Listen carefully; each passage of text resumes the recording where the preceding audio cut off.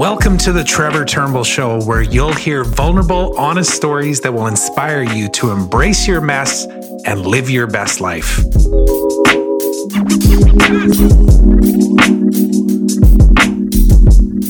Hey everyone, welcome to the show. My guest today is Shelby Scarborough. So Shelby and I got connected through a mutual contact, one of those ones where that person says, the two of you have to connect. There's going to be some synergies and a great conversation here. And it was, again, as usual. I don't know why I act so surprised all the time that happens, because it just seems to happen over and over and over again. It's almost an energetic thing. There's an attraction of me bringing in these amazing people into my life.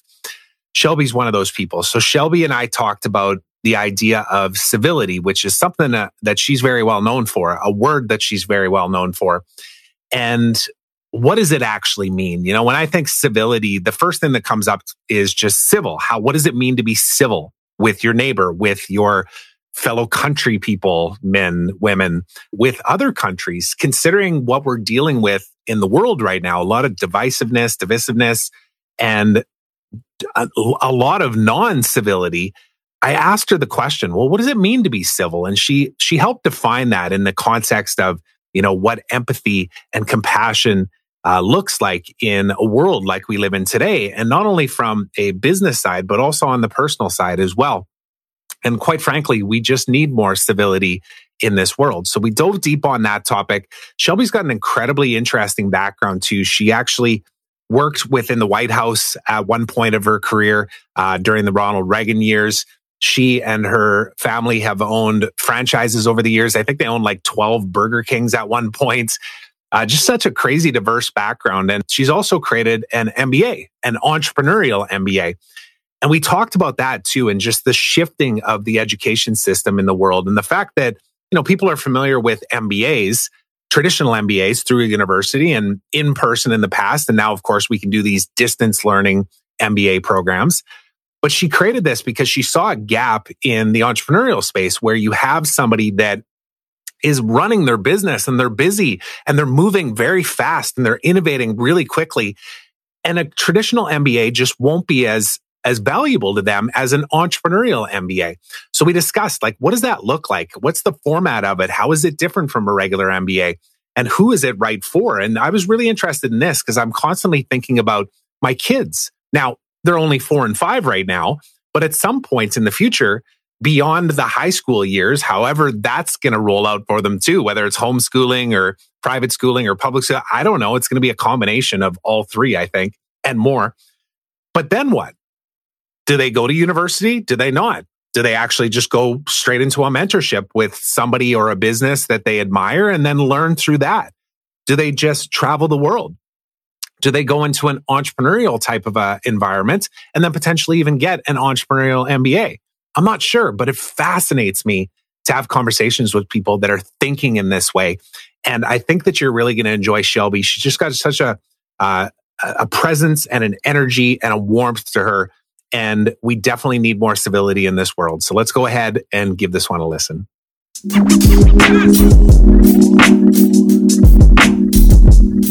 All right, Shelby, so nice to see you again. Really enjoyed our last conversation and looking forward to having another chat with you here today. Sounds good to me. Yeah, I was just telling you before we hit the record button here that I was going back on my notes and trying to think, what did we exactly talk about? Because I take pretty good notes most of the time.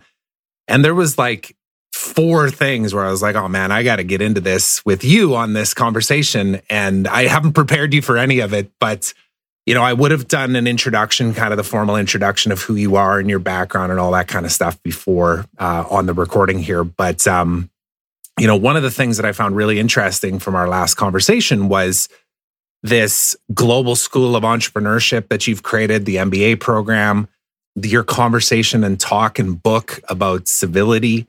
And that, I think, is a really interesting conversation to have, considering the state of the world that we're in even too, because I just rewatched the first minute of your talk there when you walked on stage and shook the hand of that guy. And then that was actually kind of the grounding point at the start of your talk. And I'm just thinking man, that was 2016. Man, the world has changed since then, hasn't it? And yeah, now even handshakes are kind of taboo. Right. So I'm interested to dive down that proverbial rabbit hole as well. And then also just this idea too, and I'm just kind of throwing all of these things out there and then I'll ask you an actual question. But the other idea too, I think I mentioned to you that I sold a business 2 years ago to a company that is now has a parent company called Republix, that one of the mandates of the company is really in making sure that everybody in our company, including our clients too, can live their best life. And there's a lot of definitions of what that ultimately looks like. But I interview a lot of people talking about that topic as well. And civility and what you talk about in your book and your TED Talk, it kind of ties into that as well, right? It's like, how do you make sure that your voice is heard and that's, ultimately you feel valued and respected in your workplace? Because we spend so much darn time, working and connecting and engaging with other people that it's a piece of the puzzle, isn't it? And it is. Yeah, there's a lot to unpack there. There is a lot to unpack there. Yeah, for sure. So why don't we start off actually quickly with, if you could just give a little bit of your background outside of what Google tells me and what your website tells me, what brought you to this point? And ultimately, why do you believe that you and I even got connected too? Because we got connected through a guy by the name of Justin Breen, who you've met through different circles and stuff. But maybe just give us the abbreviated version of what brought you to here. Sure. I think, about 10 years ago, the sum total of my professional experience, both in the White House, the State Department, and then starting my own business around the idea of protocol logistics for dignitaries, kind of brought me to a point where I was contacted by a person who was putting a book together called The Power of Civility. And most of the people who wrote in the book were writing sections on, they were image consultants. Most of the people it was a compilation book. And the people who were submitting sections on it were image consultants. So kind of etiquette people, that kind of thing. That's sort of part of what, my world is, but I'm a very informal protocol person in that sense. I don't watch how people eat, although I just got off the phone from preparing for a civilized supper, which we do, which is like a state dinner, a mock state dinner. And that's the only time I look at when people eat, because I don't ever want to have anybody watch me eat either. But, so the etiquette part of it is a little bit, is just a subset of the bigger picture. But what got me started in it is they asked me if I wanted to write a chapter on international civility, which is kind of where I had really lived in the international world and cross-cultural behaviors and things. And I really still find that fascinating. And then or political civility. So I wrote a whole section of the book on political civility, and that was over 10 years ago now. And I thought to myself, this could be a whole book in itself, because it's just, bottom line is there's probably never been political civility. It's kind of an oxymoron. And because, mudslinging really was mudslinging, and people threw tomatoes at people. And they've always, you see episodes of Parliament in Great Britain, and they're yelling at each other. And sometimes they get into fist fights in Japan. And I mean, there's some sumo wrestling going on somewhere in there. It's kind of funny in a way. But we've kind of now come to this place that it is almost tragic versus humorous. And that we are not able to hear each other anymore because we're so polarized, especially in the United States or North America. We're so polarized with, if you don't believe as I believe, then you're evil. And I just find that premise to be evil in and of itself. It is dastardly, really, to set up something where the other person, no matter what party they're in, and both parties in our case in the US are playing that game. Both parties are saying, if you don't believe me, then you're evil. That's wrong. It's just wrong. There is a right and wrong. I in the diplomatic world, in the civil world, civility world, I think there's a lot of gray as to far as, I tend to have a lot of latitude if somebody has a different opinion than I do, because I believe that's the way we should look at the world. It really is gray. It's not necessarily black and white, but to put it in the realm of evil or good about, somebody thinking something different, we really need to recalibrate our basis on that. And so that's where I've really come to, is to really kind of focus on that in my own world and realize that I'm the only one who can change the world around me for the better, hopefully, and that hopefully that will influence others to take on the challenge too and have a practice of civility in their own right, and that I can't go around telling people how to behave. That's not the point of the book. That's not the point of the TED Talk. It's just more to share an experience of, this is a way of looking at the world. It's a philosophy of life, and I'm sharing it. And if it resonates and there are actions that you can take to take it forward in your world, then that would be fantastic. Yeah, I love that. And it just gets me thinking of like how powerful or misconstrued words can be even at times too, right? Like civility, when I think of it, I think, I don't know, I guess maybe politics comes to mind at first, but then I also just think of like the extreme bad side of it, like war even, like what is civility? Does it mean being good to people? Like, and then when you think of, just the reality of what we're all faced with right now, when you talk about polarization on one side or the other, like I've heard people reference the COVID situation even too, as you're either a COVIDian or you're a COVIDiot or something in between, right? And I've never actually heard that. Yeah. Yeah, it's an interesting, and I've, yeah, exactly. It's like the extremes on both sides. And then this, I forget the exact reference, but the alt-middle kind of reference in the like, well, let's take what's true over here and what's true over here, and let's come up with a new definition. But we see it so much, and naturally with the fact that we're all remote even too, and not just in the political spectrum, but business and social and everything, right? Like it's become more challenging. And that's why I referenced at the start that like, what really stood out in your TED Talk was like the handshake and the focus on it at the start too, when you were making this reference. So maybe speak to that if you could. I'm sure you've thought about this, or maybe you haven't. Maybe I'm just bringing it up for the first time. But how has the last 2 years impacted the way that you see this and how you ultimately communicate your message to leaders from a political standpoint, or business leaders, or just individuals trying to be the best versions of themselves? Has it shifted? Maybe just having more emphasis on it, that it's people are more willing to talk about it. But it goes back to what you were saying, is not everybody has the same definition of civility. So that's a good place to start. And in my world, civility, the root of it is civil, is this civilitas, I think, probably. And it goes back to the idea of community and collaboration and cooperation. And if this is how a civil society and civilized people, this is how they behave.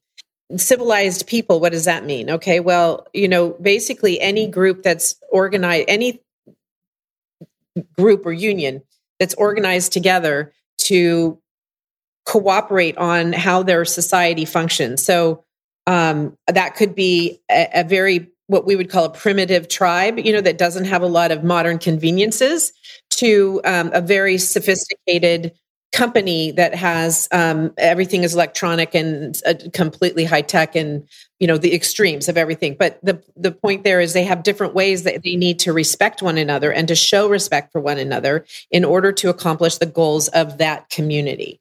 So if you think of it in a corporate sense, we have sort of protocols that you'd like to do as far as how responding to emails, or even language used in emails, and paying attention on Zoom calls, since so much is remote now, showing up to meetings on time, being prepared, little things like that. These are things that showing respect for your colleagues.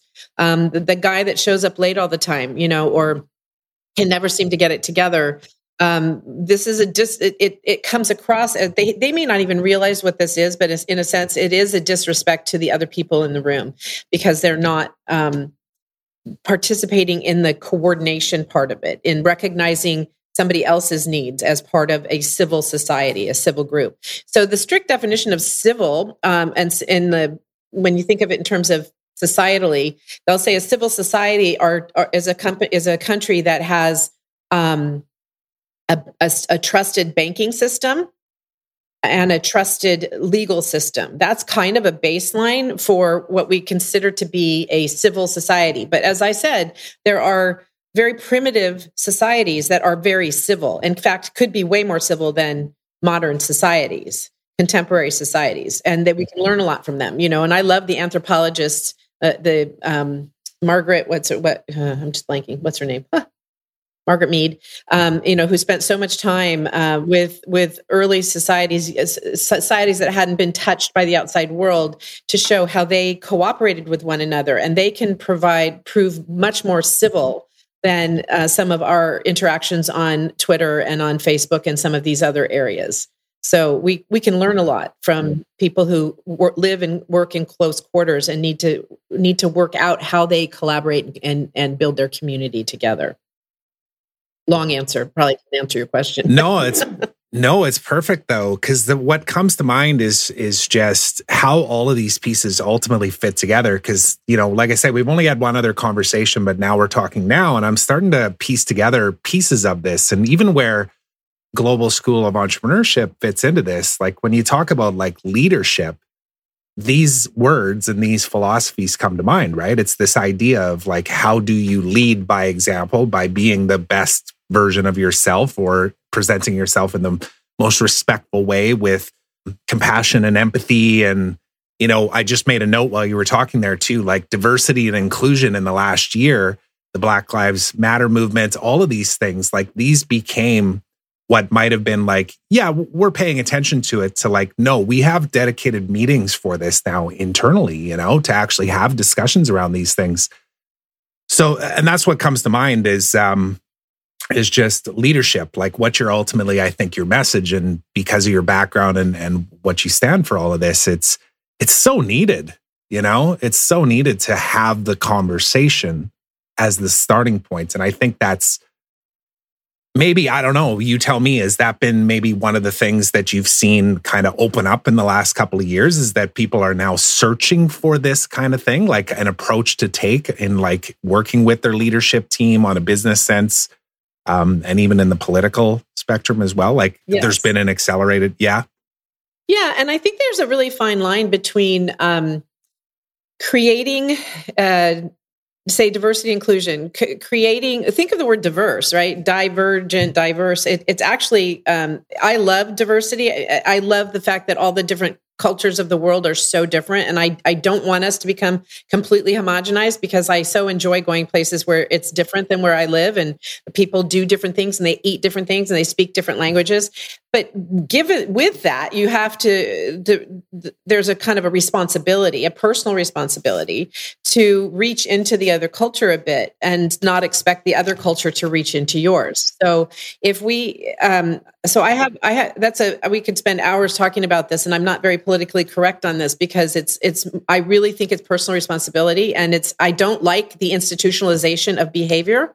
What I'm hoping for is that we have a discussion around personal responsibility and what our responsibility is to one another, but not what I am obligated to do with somebody else. In other words, told to me by my company, by my government, by anything, just that we reinstill some of the common values and raise children with values that are about civility and cooperation and help to one another, and empathy, trust, building trust with one another, rather than demanding it. We have to earn it. And so it's not about give me this because I deserve it. It's about I'm working my best to earn your trust and to earn your respect and to earn, the right to be part of this group. So it's a very deep and sometimes divisive conversation in that specific arena. But it is top of mind in all companies right now, specifically in corporations and in government offices and things. One of the things that I like to weave into this, and the workshop that I have coming up on it, we're just finishing out the workshop and the exercises, and it's really exciting because it's based on neurobiology.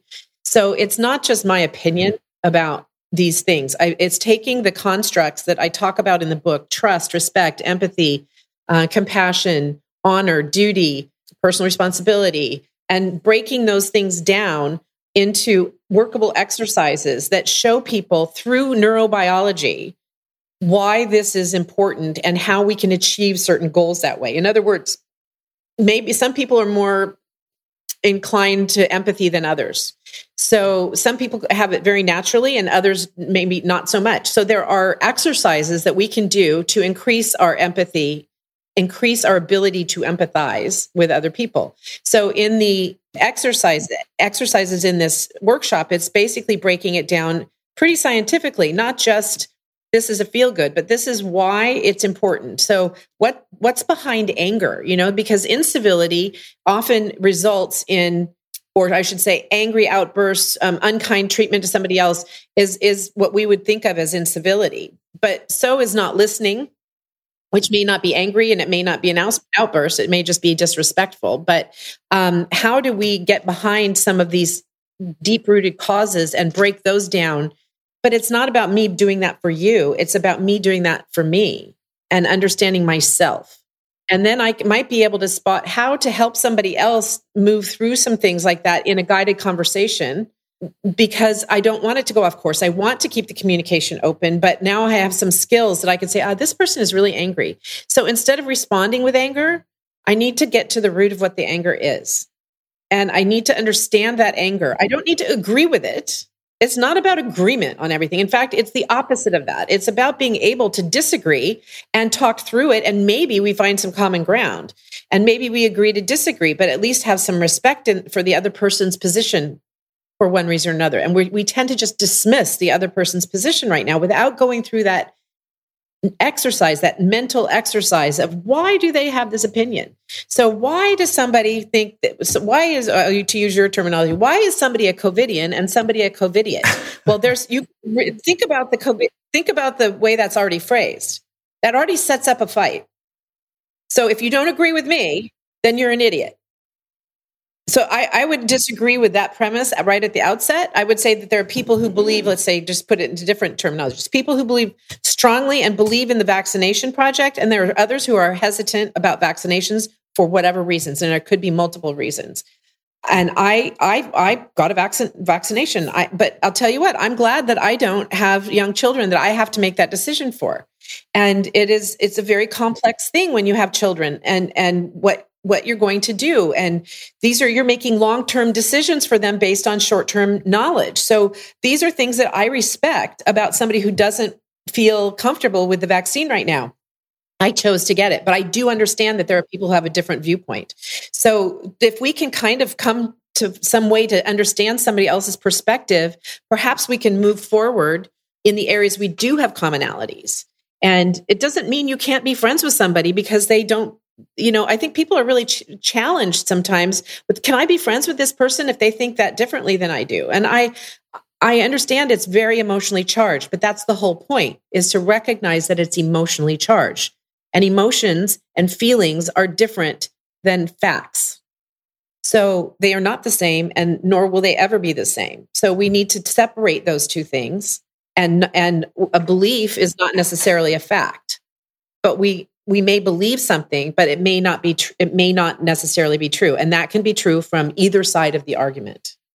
And as long as we understand that the humility part comes in, and this is a big part of this, is bringing humility to the table, is to understand that while we have information, we are fallible human beings, and we do not know everything there is to know. So there is a possibility we could be wrong, and so we might listen to something because maybe there's something we can learn. And that to me is a framework for civility and help and working with somebody else, especially if you agree on everything, what's the point of working at it? There's no point. But if it's when we disagree that we Very need true. These tools. This is such a great chat. I kind of knew that we would go down this path without knowing exactly where it would go. But this is so needed, right? This is part of the reason why I did the podcast, was to ultimately, find the truth, knowing that there's no absolute truth and that there's lenses that we all see things through too. And I think what you articulated there was really helpful.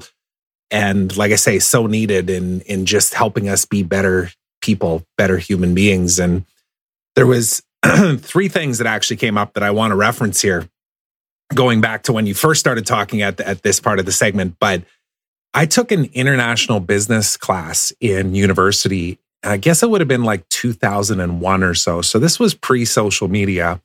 And my professor at the time was somebody who had done business in China for like 30 years, right?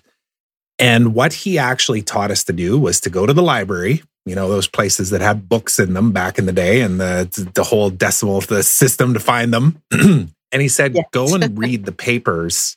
Yeah, he said, go and read the papers from other parts of the world.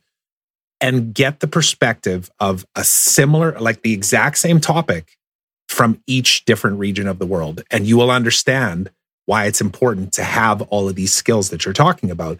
And that was huge for me when I was, because at first, like I'm from the middle of Canada, Saskatchewan. It's kind of like living in Iowa if you're in the US, kind of like Midwest. And we didn't see outside of that province very often. Like I was lucky that I got to play hockey, so I was able to travel a little bit, but that really opened my eyes to perspective outside of what our local news told me. Right. So that was huge. It's very true, especially with the amount of overabundant information that we get. But it is definitely algorithmized to death to suit our personal tastes. And so I may get a feed that has a lot of different things in it, but somebody who's very focused on one position or another, they're going to have their position. Everybody's position is reiterated and reinforced algorithmically. So we have to, if we need to take personal responsibility for this, we need to step back and either start Googling other things so that they they retrain the feed, so that we see other perspectives. Or seek out other perspectives intentionally. And for example, I try to watch, I have my favorite stations, but I try to watch it flip back and forth between the news to see how it's being portrayed in each thing, because there is no doubt that they are biased. There's no doubt, all of them are biased. So to say one is more biased than the other, I would challenge it, and it would be a good study, and I'm sure somebody's been doing it, but they all have their biases. And so to be able to discern for that, where the bias is, I took a journalism class in college, and that was one of the things that we had to look for was look for where's the bias here? Do you see any bias in an unbiased journalist? So learning to write without bias. So therefore, when you talk about civility, taking it a step further, personal responsibility, how can I present myself without bias? And when is it important to take a stand? But to choose my words so that I don't set it up that the other person stops listening immediately because I called them a COVIDiot or something like that. You see, that kind of thing. To just go back to that example, because that's a really clear example that immediately that sets somebody up to lose. It's a win-lose rather than a win-win conversation. So when you go to the Middle East and look at the reporting from there, they come from their perspective, and you may not agree with it, or you may agree with it, but it's a perspective. And there are definitely lines in the sand, moral lines in the sand for me. And if somebody wants to know them, I can talk about them. But in general, I think I have a wider swath of what I'm willing to discuss and live and let live kind of thing, versus saying, well, I have to cut off my friendship with you because we disagree on who's president of the United States. Something like that. We just need to step back a little bit and really understand where the drama there is and where it doesn't need to be that way. And if we can just, as my old colleague would say, bounce down a little bit and step back and take a deep breath and come at it a fresh view and try to understand the other person's point of view right out of the gate, like you were told to do with those newspapers. Yep. Have the conversation, right? And even like this type of platform here, this medium of podcasting, again, it was another grounding point for me of like, maybe I should just stop with my internal complaining and then my outside complaining at the dinner table where my wife has taken the brunt of my perspective and belief systems, and instead say it out loud, train myself to be more empathetic and to understand all perspectives while still having my own opinion because of my own biases of my past experiences and what's brought me to here. And one of the things that I made a note on here too, and just in the last week, actually, this has come up for me, is you mentioned like anger. Like when you see somebody else trying to express their opinion in a corporate setting, political, whatever, you can very easily go to the place of like, that person's just an angry mofo and I'm not going to listen to them, because you can tell that this is just coming from an angry place. But at the core of it, though, is always love, right? Like they're so passionate about their perspective because of a love for something. And you use the reference of like kids, right? Like I'm a parent. I've got 3 and 5-year-old boys. And, we're making our choices based on our own, perspective and decisions and research and everything else. And it's all coming from a place of love. So there's some very polarizing perspectives where like I straight up don't agree with some people's perspective.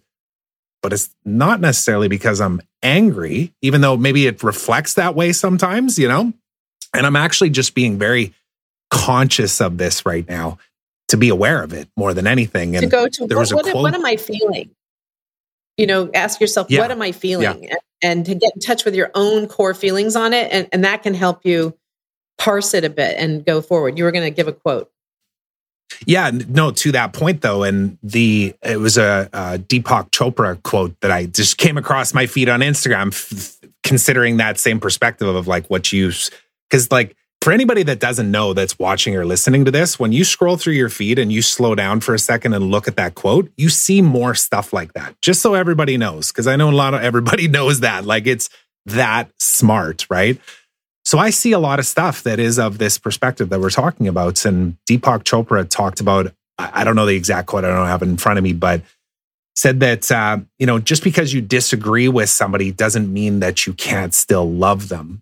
And that actually really landed for me recently too, just thinking about the differencing of opinions around, the COVID situation, for example, with family. And not that it's really confrontational, but it's enough where I'll see something from a cousin that'll share something where I'm like, dude, like open your eyes, and that's the angry me just being like, come on, are you serious? And then I immediately think like, geez, I don't know if I can talk to that cousin anymore. And then I'm like, wait a second, what am I feeling here? Right? To your point, it's like, what am I feeling here? Am I trying to be right? Because I'm not right any more than they're right. We're all right based on our own perspective, right? So yeah. And we might believe we're more right than the other person, but really, really, really, when we step back and say it, can you guarantee that you're absolutely right? Yeah, I can't. And we can't. No.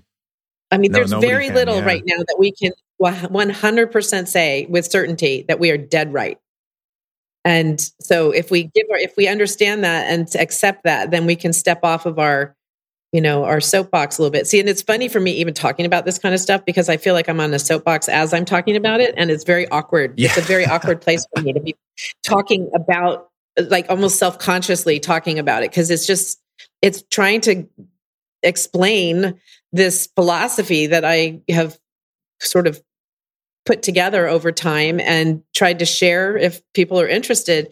But I still respect the fact that they might not even agree with me. I have a friend who I wrote about in the book that said, on, not to me, but to social media, civility is feckless and meaning teethless and doesn't work and all of that. And there's no point to it. And we have to burn it all down and start all over again. Well, that's a view. It's not my view, but that's a view. And she has her reasons for it. And I'm not sure I agree with those reasons, but they're her reasons. So who am I? Right? They're her reasons. They're real to her and they mean something to her. And all I can do is live my truth in that sense. And I can't force her to think that we should live in a world of civility. But I can try to live the world that I believe in and uphold the values that I believe are helpful to society and not divisive or destructive.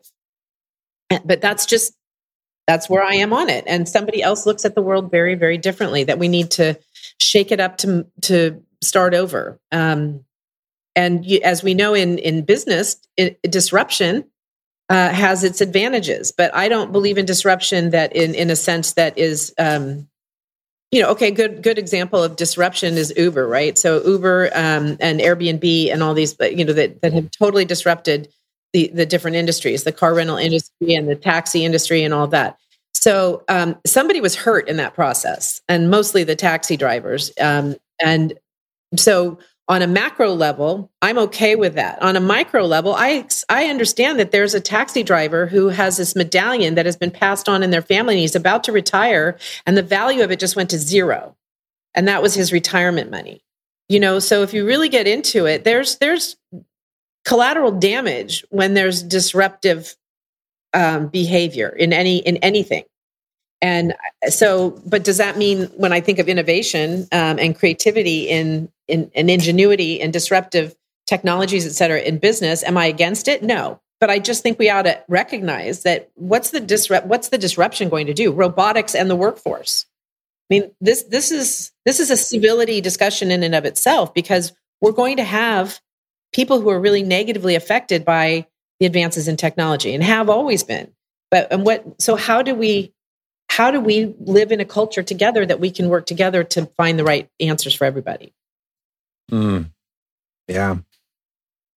So much stuff coming up for me here.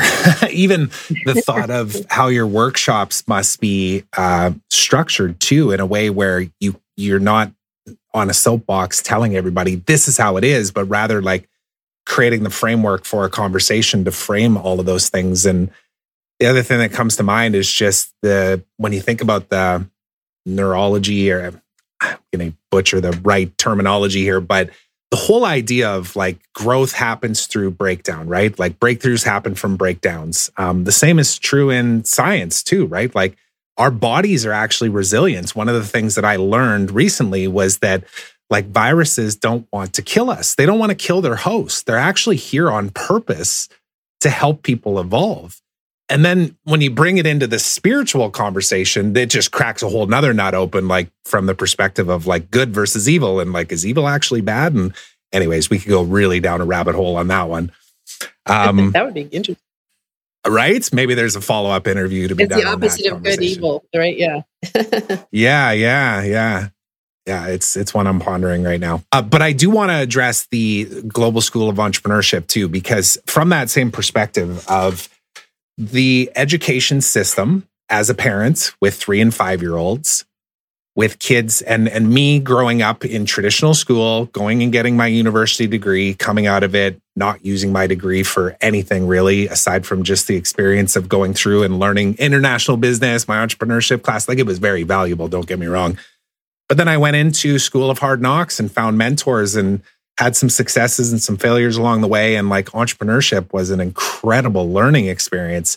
And I want my kids to experience that too, without me forcing it down their throat, because I realized that like not everybody is wired to be an entrepreneur. Maybe it can be taught to a certain degree, but there are foundational things that are different inside of certain people than others, right? Why did you decide to create the Global School of Entrepreneurship, this MBA program? What was the driver behind that? So I've been an entrepreneur for a very, very, very long time. And I was raised in an entrepreneurial family. So was I born or made an entrepreneur? I think a little bit of both, probably. There's a little bit of DNA from my parents who started their own business. And I also worked in those businesses early on, from about 14 years old on. And so I got my hands dirty, rolled up my sleeves and worked every position. We had fast food restaurants. So I worked every position, and all the way in through management and in the back office and in the front line and the drive-through and everything you can imagine. So now I've had some advanced education opportunities, and I loved every one of them. But one of the things that stands out to me for entrepreneurs and a master's degree in particular, an MBA in particular, is that a lot of entrepreneurs don't have an MBA. And there is a school of thought that if they don't need one, because the MBA is kind of a product meant for middle managers in bigger companies or in corporations, and not necessarily for the business owner. But those skills and those learning sets are valuable to anybody in business. And then there's a whole nother set of entrepreneurs who would like to have had one, but they're so busy running their business that they don't have time to take 2 years out and go through the traditional format of an MBA program. And by the time they get done, everybody's 10 years younger than they are, and it just feels like not the right thing. And so now then those executive education programs were born, but often those aren't degree programs. So what we thought is, let's do an MBA specifically for entrepreneurs that meets the needs of an entrepreneur in motion, an entrepreneur in action. And I call it a new way to MBA, because basically we don't take the entrepreneur out of their environment. We want to facilitate their learning using what they're doing in their businesses and be able to make it very pragmatic and very practical, along with the theory. So you learn the fundamental concepts that are pushed forward in an MBA that the accrediting agencies believe an MBA is. What is that? And it's the fundamentals of finance and marketing and personnel and leadership, management, those kinds of things. And then then there's the models and the 4 P's of marketing, all those kind of things that you can remember from a textbook. But then there's real learning that is the real world. And so what we do is we have readings, and then every other week we get together with a small cohort of 8 to 10 entrepreneurs with a professor and a distinguished lecturer who comes on and talks about a specific subject. And we've usually had a reading up to that point to get ready. Maybe it's their book or a book that's related to the subject. And then a conversation during the lecture with the guest speaker and the professor. And then maybe a homework piece that's basically synthesizes the learning for that person. So a good example is the Harvard case study method is one that's really lauded. It's 100 years old, I think, this year, the case study method. And so I was kind of joking because I did the Harvard OPM, Owner, President, Manage program, which I found really great and fun and interesting. But it was most valuable to me because of the other people in the class. And I'm our reunion chair, so I love gathering. I love convening people and bringing them together. So this is my gift back to our group, is to be that person who gets our groups together every year or every other year. And so, but in the meantime, we learned in the classroom about these case studies, which were meant to be real life, but they really aren't real life. And the professors who are amazing teachers and teach amazing concepts are not teaching the people in the room who are in the business. The MBA programs are traditionally people who haven't had that direct experience. But in this accelerated program, the executive program, Owner, President, Manage program, I feel one of the areas they're missing out on is the people in the room and their personal experience and sharing, look, this doesn't really work, or this worked really well, and how they apply the applied aspect of this, of all of this learning. So that's what we're doing, is we're bringing people together in a small cohort to talk to each other and to bring in the civility. We use a lot of emotional intelligence and team building and trust building and sharing, and the ability to learn languages that communication skills that will help them in their personal lives as well as their professional lives, to really apply all of these things in their world. And the first third of the MBA is the core concepts, essentially. The second third is kind of going a little deeper. And the third trimester, I guess we'd call it, the final third of the program, is taking those concepts and synthesizing them into a project that's right for that particular entrepreneur. So that then at the end, they can present their project and it's meaningful to them. They take it right into their business and use it right away. So to us, that was a really intriguing way to reinvent the MBA specifically to address the needs of entrepreneurs. And I'm in the first cohort. I'm going to get my own MBA from my own MBA program.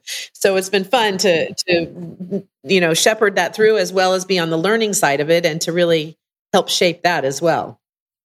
It's very cool. It's something that's, just hearing you talk about it, I'm thinking for a better part of a decade, I've been thinking this is needed, but where do you start? How do you pull it all together? And naturally, your years and years of experience in business and all of these different avenues that you've taken have prepared you to be able to pull all those pieces together, and knowing that it'll probably evolve too, right? It's going to shift and change and form exactly how it's supposed to, just like entrepreneurship, right? That's actually one of the ironic, beautiful parts about it, is that it doesn't need to be rigid. In fact, it should be flexible, just like the real world, For example, as an undergrad, I went to UCLA, and my undergrad, I had a science class I had to take. I was an English major, and I took Computer 101. It was Engineering 101 or something like that. And it was computers. Well, we were sitting in a big hall. We never touched a computer. They didn't have any computers. That's how old I am. Didn't have any computers on campus except in the engineering lab. And they taught us about what a CPU was and the basics of the old programming languages, and punch cards. We had to learn what a punch card did and bits and bytes, and that was it. And so that was a college level class way back in and so now if you think about it, that would be ridiculous to have a class about that at a college level now. So what we do by comparison is now, for example, in the MBA program, we're going to be talking about Bitcoin and blockchain and AI. And there might be a time where you don't have to have that introductory conversation about all of that kind of stuff.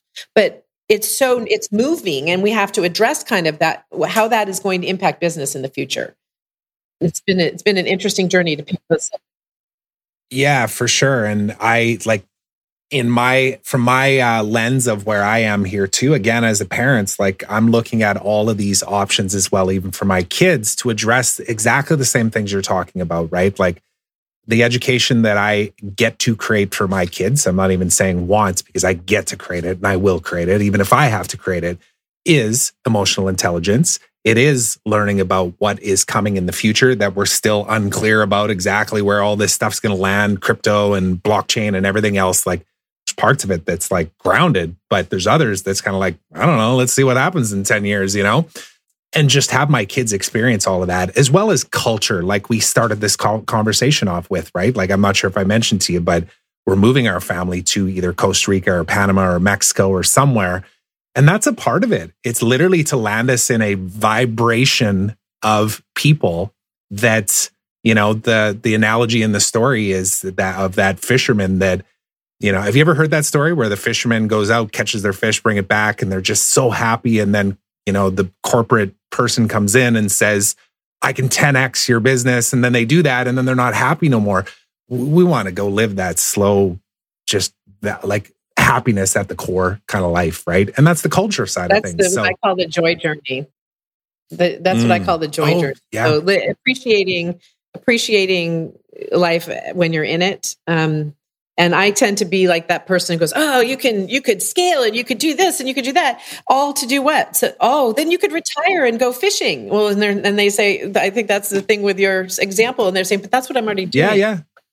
That's the complete version of that story. Yeah. You filled in the gap.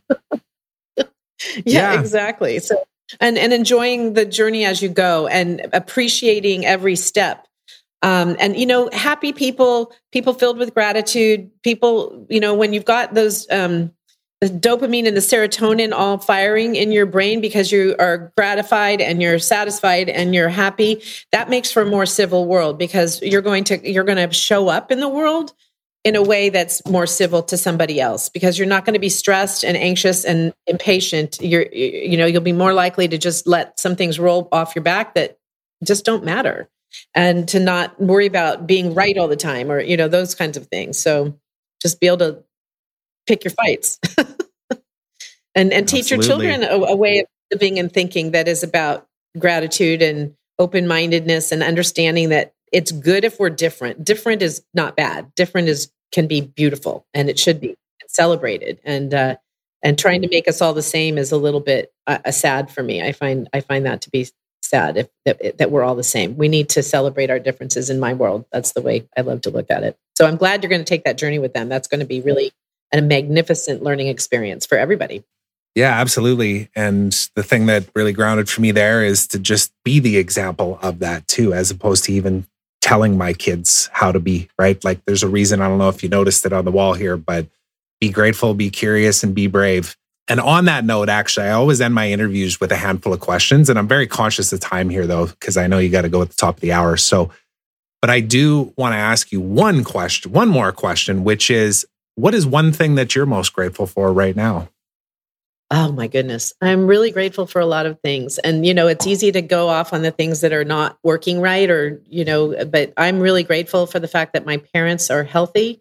And I have time that I can spend with them. And I'm very grateful for the ability to push some of these passion projects across the finish line and see them come to life and find other people embracing them. That's really encouraging. And I'm just grateful to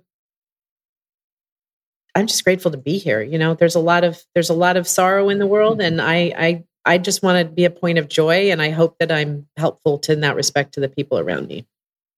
Amazing. Well, I'll acknowledge you for that because that's the energy that I've got from you and the only couple of interactions that we've had and then what Google tells me and everything in between. So the things that you're doing, I think, are actually making a difference to, make people more self-aware and self-regulated and just taking personal responsibility, like you said. And it's damn important, it's really important. And I'm glad that we were able to have this conversation.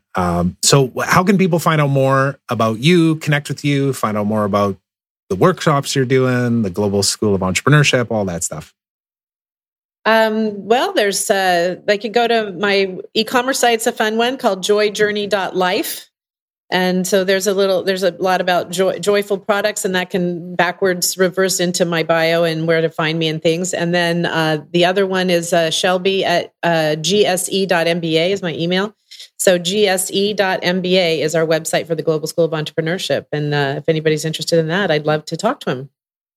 Awesome. I will make sure to link all that stuff up. So again, thank you so much for doing this chat with me. This has been a lot of fun.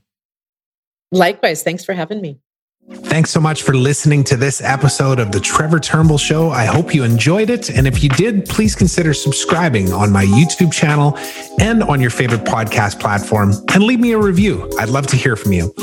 Now, until next time, remember, today is a beautiful day of opportunity. Trust that you're exactly where you're supposed to be right now. So be grateful, be curious, and be brave.